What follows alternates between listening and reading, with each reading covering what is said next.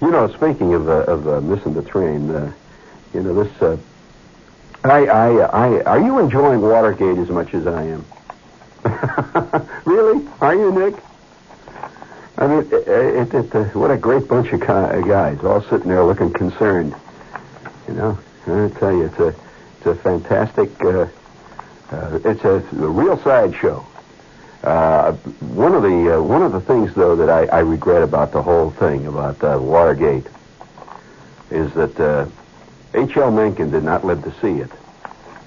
He could have written some real fantastic pieces, you know, set them to music, banjos playing, the whole bit. And, of course, like any, one of the things that sets America apart from all other countries of all other times is that America's troubles, whatever they might be, domestic, international, governmental, or people-wise, are immediately turned to commercial gain by those people who decry America's hang-up on money. You notice this?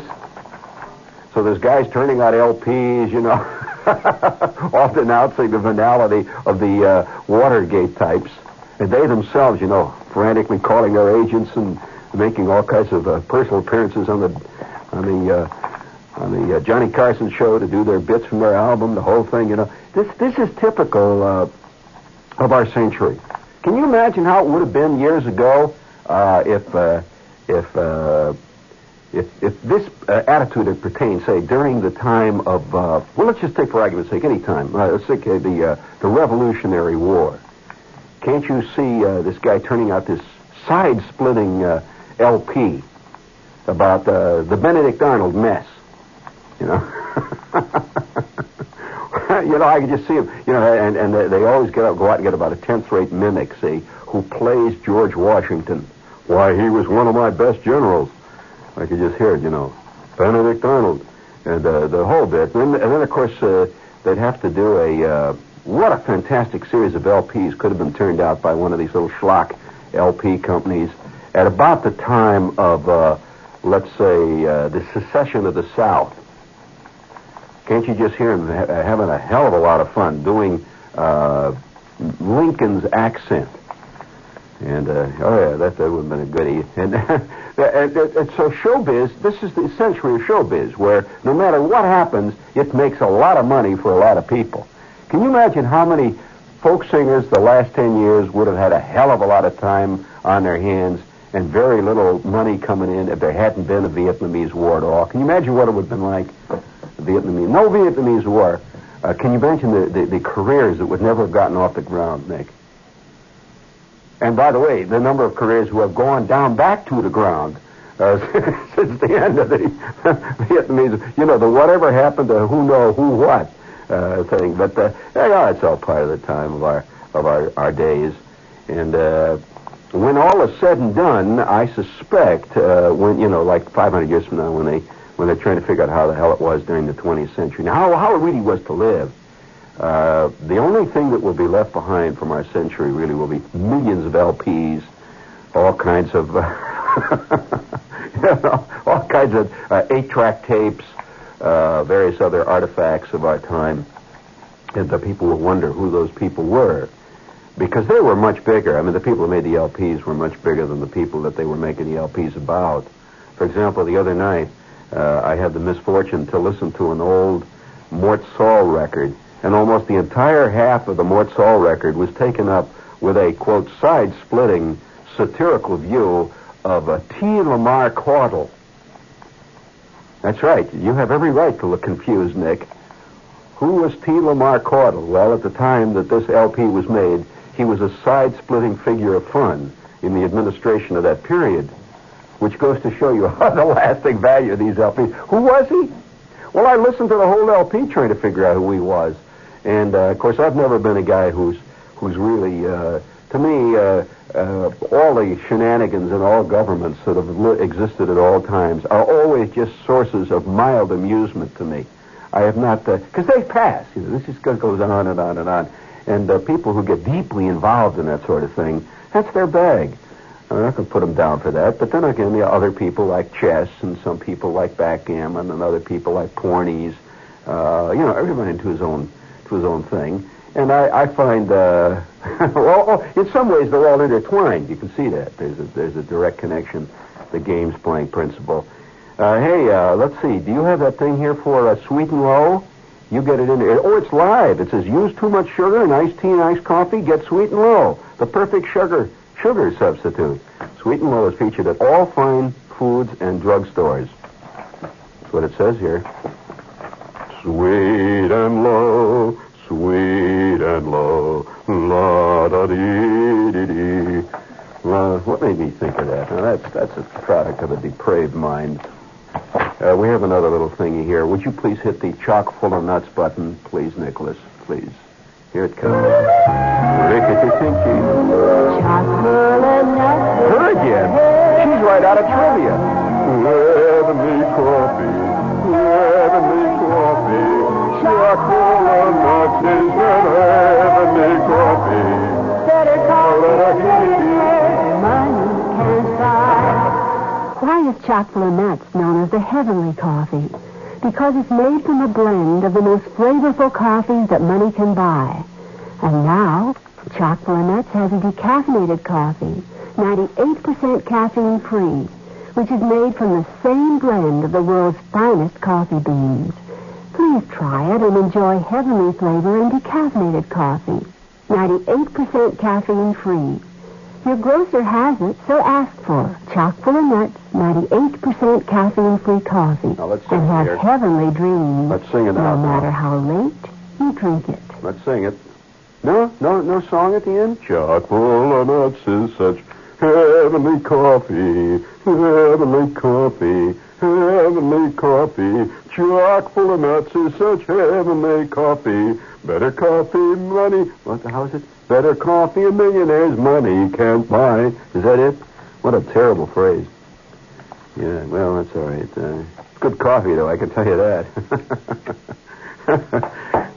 You remember when, speaking of trivia, nobody ever talks about the little TV shows that never were big and just were local. Do you remember when there was a chock full of nuts girl television show on at night?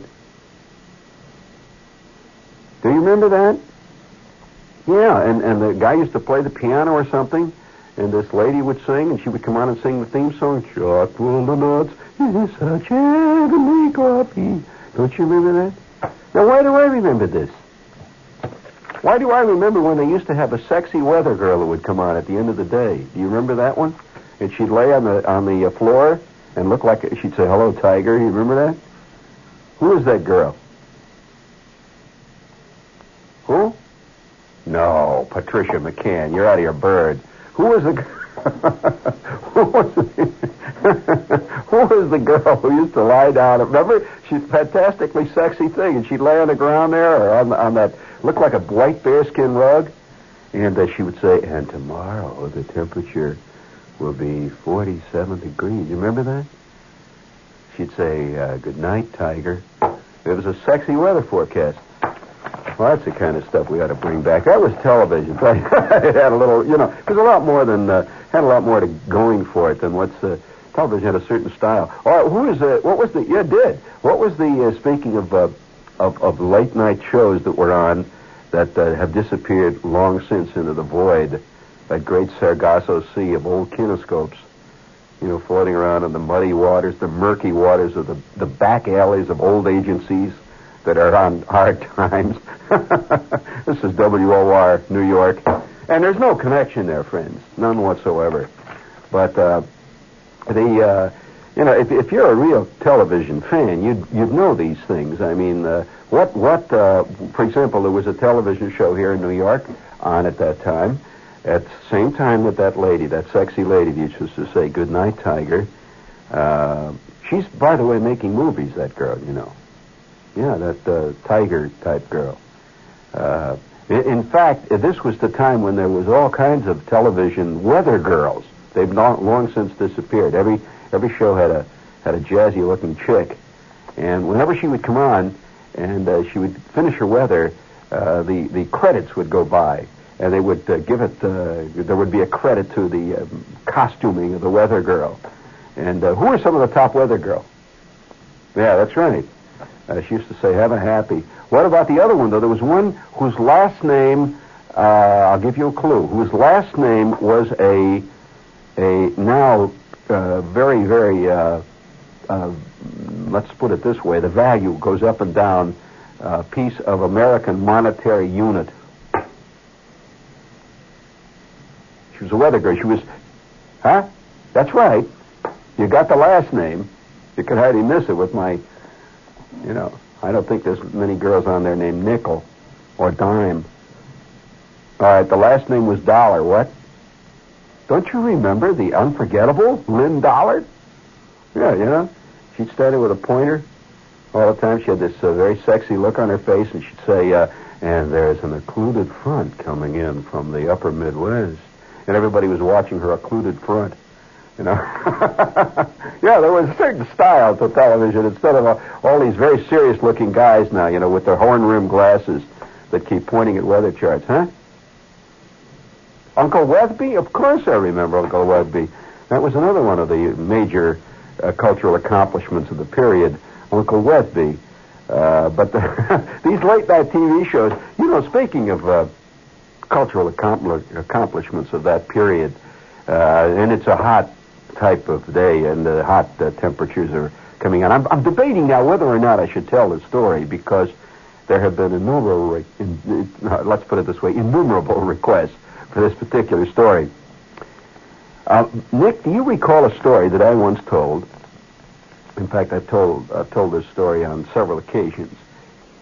Well, I'm debating whether I should tell that tonight, or whether I should save it for a more felicitous time, which probably say like in the middle of July or sometimes when it's really hot, because the great ice cream... Do you remember the story at all, Jerry?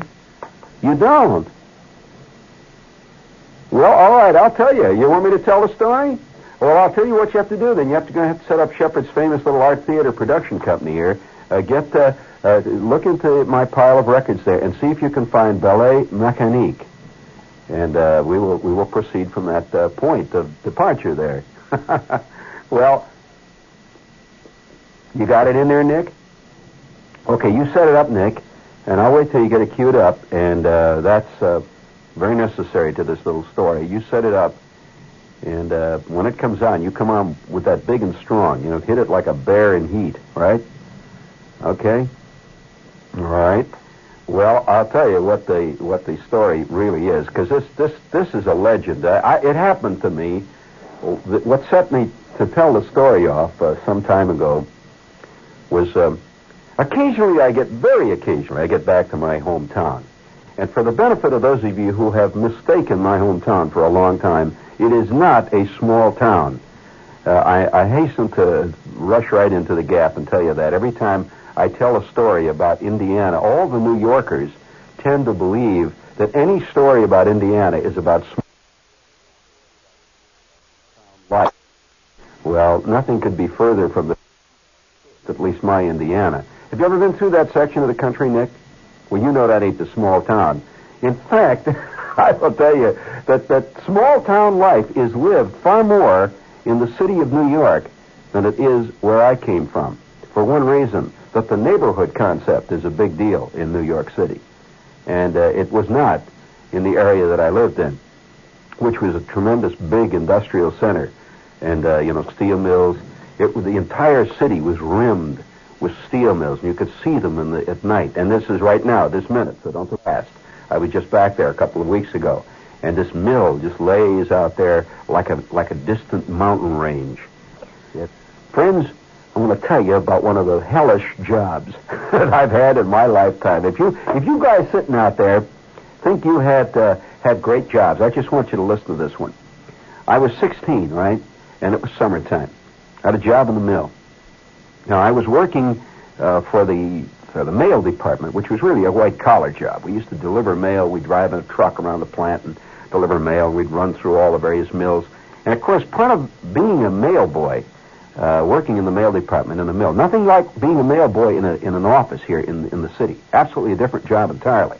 This is a guy who has to know the mill so intimately that it takes roughly 6 to 8 months to learn every office, every name, and every specific operation in the mill. So if you get a little inner plant envelope and it says number 2 scale yard, well, instantly you know where the number 2 scale yard is. Or you may get a thing that says number 3 shale scrap distributor. Millions of little things like that. See, so here I am. I'm running around the mill delivering this mail, and on this one day I came running to one of the offices. In fact, it was the 40-inch rail mill. There's a rail mill office where they make rails, the rails for trains. See, I come running into the rail mill office, and this is a Friday afternoon. Like I'm charging in with my mail, and it's about 3 o'clock in the afternoon. I come running in there. And remember, I was a large type kid for my age. In fact, I played football, and this is how I got the job at this steel mill. This steel mill had a thing for athletes, and anybody who was an athlete who played local baseball or football on one of the high school teams automatically got a job there if he wanted it, see. And one of these great jobs. You'll never guess who was the... I'll tell you when we get off the air, who was working there at the time as a major league ball player, and during the wintertime, he had a job with this mill. I'll tell you later on. And he is in charge of the department I worked in. And he used to take us out once in a while and show us how his arm really worked. So, nevertheless, I was running into this mill on this day. See, this is an office where they make rails. And if you're curious about rails, this is a very, very expensive process, making rails for trains. Very expensive type steel used in it. It's a highly technical process. And the guys that worked in the rail mill were kind of elite types. Every mill has its own little series of hierarchies, and the guys in the rail mill were very official types. They produced like really elegant steel. And so I came rushing into this office on this day, and it was a guy I was always kidding with, one of the guys in the office there. I came in, I had my mail sack, and I threw the mail on his desk, and he said, hey, Shep, and I said, yeah. He said, you think you work pretty hard, right? I said, yeah. I didn't know what to expect. And he says, listen, he said, how'd you like to make a little dough tomorrow? Well, see, I was off Saturday. That was the day after. See, Saturday was my day off. So he says, how'd you like to pick up an extra trick tomorrow? I said, gee, yeah. He said, well, listen, I'm going to call down to personnel. He said, and how about you reporting here at the 40-inch rail mill office tomorrow morning at 8. And he said, I'll call the office. He said, hey, you got safety shoes? And I said, yeah, sure. Everybody in the mill had to wear safety shoes. He says, well, bring your safety shoes along. And he says, you report here at 8 o'clock tomorrow. He says, you're going to have some fun. Well, I did not realize what I was about to get into. I just figured, here's my chance to make some extra dough, make some overtime. It was Saturday morning, and it was a hot summer Saturday weekend type situation. I think, groovy. That Saturday night I'm going to have a lot of dough, see? So, because when you worked a special trick like that, I explained something to you. When you worked a special trick that was in a department that was not your own, you were on what they call detached service from your department, and you were paid in cash at the end of that day at the personnel payroll place. So I thought, gee, this is great. I'm going to get some real folded money for... we'll have a big date, Saturday night. So that Friday night, I called up this chick, see, and I said, listen, I got a job I'm going to do, an extra job Saturday, and I'm going to make some dough. So how'd you like to go into town? We're going to Chicago, I'll get the car, we'll drive in, have dinner and a whole bit, see, Saturday night. So she says, fine, great, see. Little did I realize. So 7:45 the next morning, I got my safety shoes on, I got my goggles. You see, when you worked in this part of the mill, by regulation, both government and mill regulations, you had to wear the hard hat. We had hard hat. We had big heat safety glasses. These are different than the kind of glasses you see the guys use down here when they're working street machinery. These are safety heat glasses, which means that they have dark blue-purple type lenses which resist heat because you can burn your eyes, believe it or not. You burn the surface of your eyes, Nick, in the steel mill by simply opening your eyes too close to heated material. You scorch the cornea. So you have to wear a special type of heat-resistant glass. It's a dark, curious purple color. And so I had on my the whole bit, see, the glasses and stuff. And so I show up at 7:45. There's my buddy, by the way, Arnie is his name. So I walk in and I said, "How are you, Arnie?" And he says, you made it." And he said, "Listen," he said, "Do you go downstairs now?" And he says, go down to the soaking pit's office and tell Thompson that you're the kid I was sending down." So I said, "Okay, Arnie." He said, "Good luck."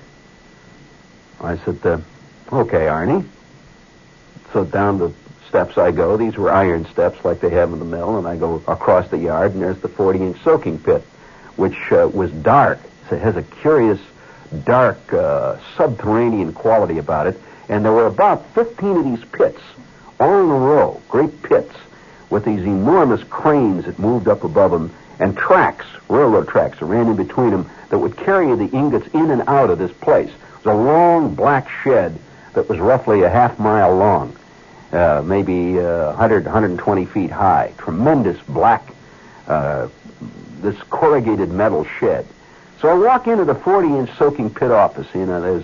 Walk through there, and there's this guy, Thompson. I used to deliver mail to Thompson, Howard Thompson. See, it's always had been a name to me. Now he's a real guy. See, so I walk in, and there's Howard Thompson sitting there, and he's got this black jacket on. He's got the safety shoes, and he's drinking coffee. And I walk in, and I said, "Thompson?" He said, "Yeah." I said, "I'm the kid that Arnie sent." "Oh, yeah, okay." He said, "Over in the locker there, pull your stuff." I said, "What stuff?" He said, "Oh, it's in the locker there. Take the stuff out of there." And he said, "Come on over and sign out a slip on that stuff." So I walk over there, and I open the locker. There was about 10 lockers inside this little crummy little wooden office. I walk over and open this locker up, and I look in there, and here inside the locker is an asbestos suit. Now, an asbestos, it's a two-piece suit. It's a big jacket that fits over your jacket, and it has tight connectors, like fasteners, strap fasteners at the waist, strap around the waist, and around the wrists. It's a kind of a whitish, grayish asbestos impregnated heavy canvas with a big number on the back, 1237 slash underneath it says Inland Steel.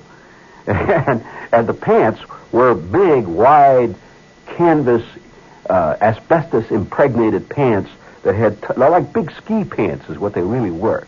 See, so I pull these pants on, I put this thing on, and he gives me these big gauntlet gloves, these big heavy leather things that come up all the way practically to the elbow, see, and they're covered with asbestos. And he says, "Go on down," he said, "I think Manuel." He says, "Go down and see Manuel. He's down at pit number 2. So I walk out of the office. Now I'm dressed like a deep sea diver. I got this helmet on, the purple glasses. I got the white suit on with the numbers on the back, and I walked down through the pits. And it was then that the hell began. I see standing next to pit number 2 this crowd of guys. There was about 8 or 9 guys, all sort of huddled down, and they're working. See, and they've got ropes and stuff going down into this pit, and all kinds of tools and junk laid out there. And there were big cans of stuff. And I walk up to this guy, absolutely covered with dirt and crud. He's got black stuff all over him, and he's got a wild look in the eyes. See, his Pedro down there. And so I walk up to Pedro, and I said, "Pedro, I'm the guy that Thompson sent up." He said, "Oh, yeah, okay." He said, "All right, get over there in the end." He said, "We're going to go down now. Let's go." I said, "What the hell are we going to do?" He said, "Well, grab your chipping tool. We're going to move out." He figured I knew all about it, see. So grab your chipping tool. I said, "I don't know what to do." He said, "You just go down and do what the rest of the guys do." He said, "You're allowed to down 3 minutes down, 3 minutes up, 3 minutes down. You get a 10-minute break at the end of the hour." What the hell? So I go to the end of the line with a bunch of other guys. There's about 9 of us that are standing there absolutely silently, and these guys have got chipping tools. Now, what a chipping tool looks like, it looks like a heavy metal bar with a handle on it that you can put your hand around. Your left hand goes around the top. Your right hand holds down at the bottom. It's like a pistol grip. And the bottom of it is like, really, in effect, is a big coal chisel, is what it is. The bottom has a chipping, kind of a heavy blade at the bottom. And I hear a whistle going. Pedro is blowing a whistle, and I see coming up out of the pit, they have an elevator that's made out of this heavy corrugated metal, and they're pulling guys out on pulleys. Up comes a crowd of guys wearing big black glasses, They have these big hats on, which, by the way, are handed to the next crowd. And these guys sit down on the ground with their mouths hanging open. And they're coughing. And they hand me one of the helmets. I put my helmet down over my hard hat. It's just a big shroud, really, of canvas impregnated with asbestos. I put on the big glasses, and I step on this elevator along with the other 6 guys, and we are lowered down into the pit. The pit.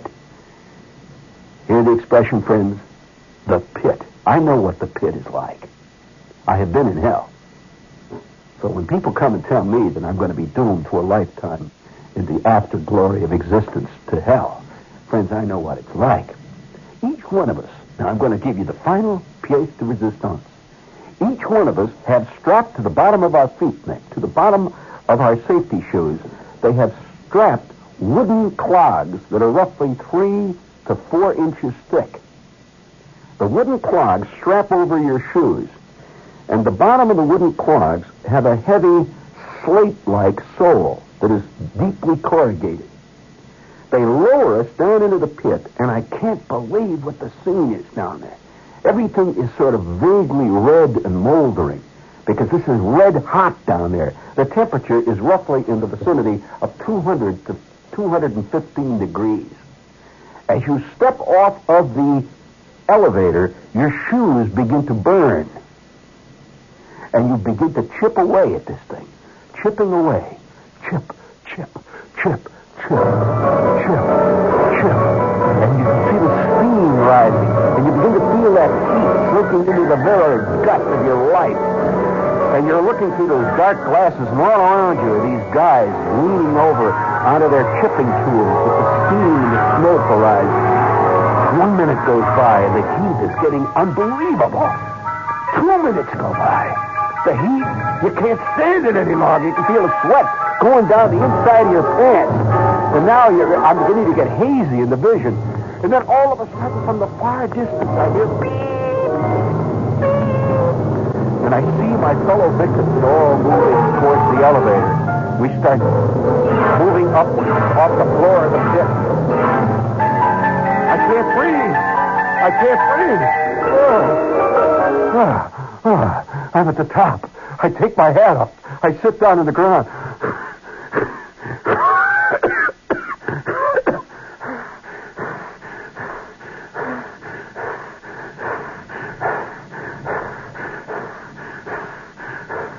Two minutes go by. 3 minutes go by. And now the second ship comes up, and we pull our helmets down, and back into the pit we go.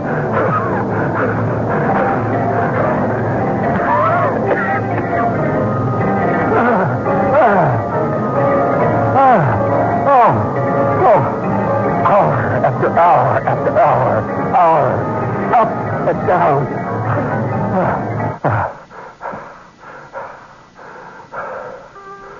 Back into the pit. Up into the air. Back into the pit. Up into the air. 8 hours of hell. And at the end of the day, I felt like a totally different person. I took off my asbestos suit. It's now 8 hours. From that morning, and it seemed like 7, 10, maybe 15 years ago, that I appeared at the 40-inch plate mill. I got on the bus that night and sat hunched over, carrying my lunch bucket. I must have lost 26 pounds. And all around me, my fellow steel workers, chewing tobacco. All I knew was I was never going near that 40-inch soaking pit again. They'd have to come and get me with a double-barrel shotgun and move me in. Some of those guys had worked in there for 15 years, 20 years. And they're out there working there tonight. So, friends, the next day, walk into your office and you think that you've got a hellhole to work in. All I got to say is you don't even know from hell, friends. You don't know from hell.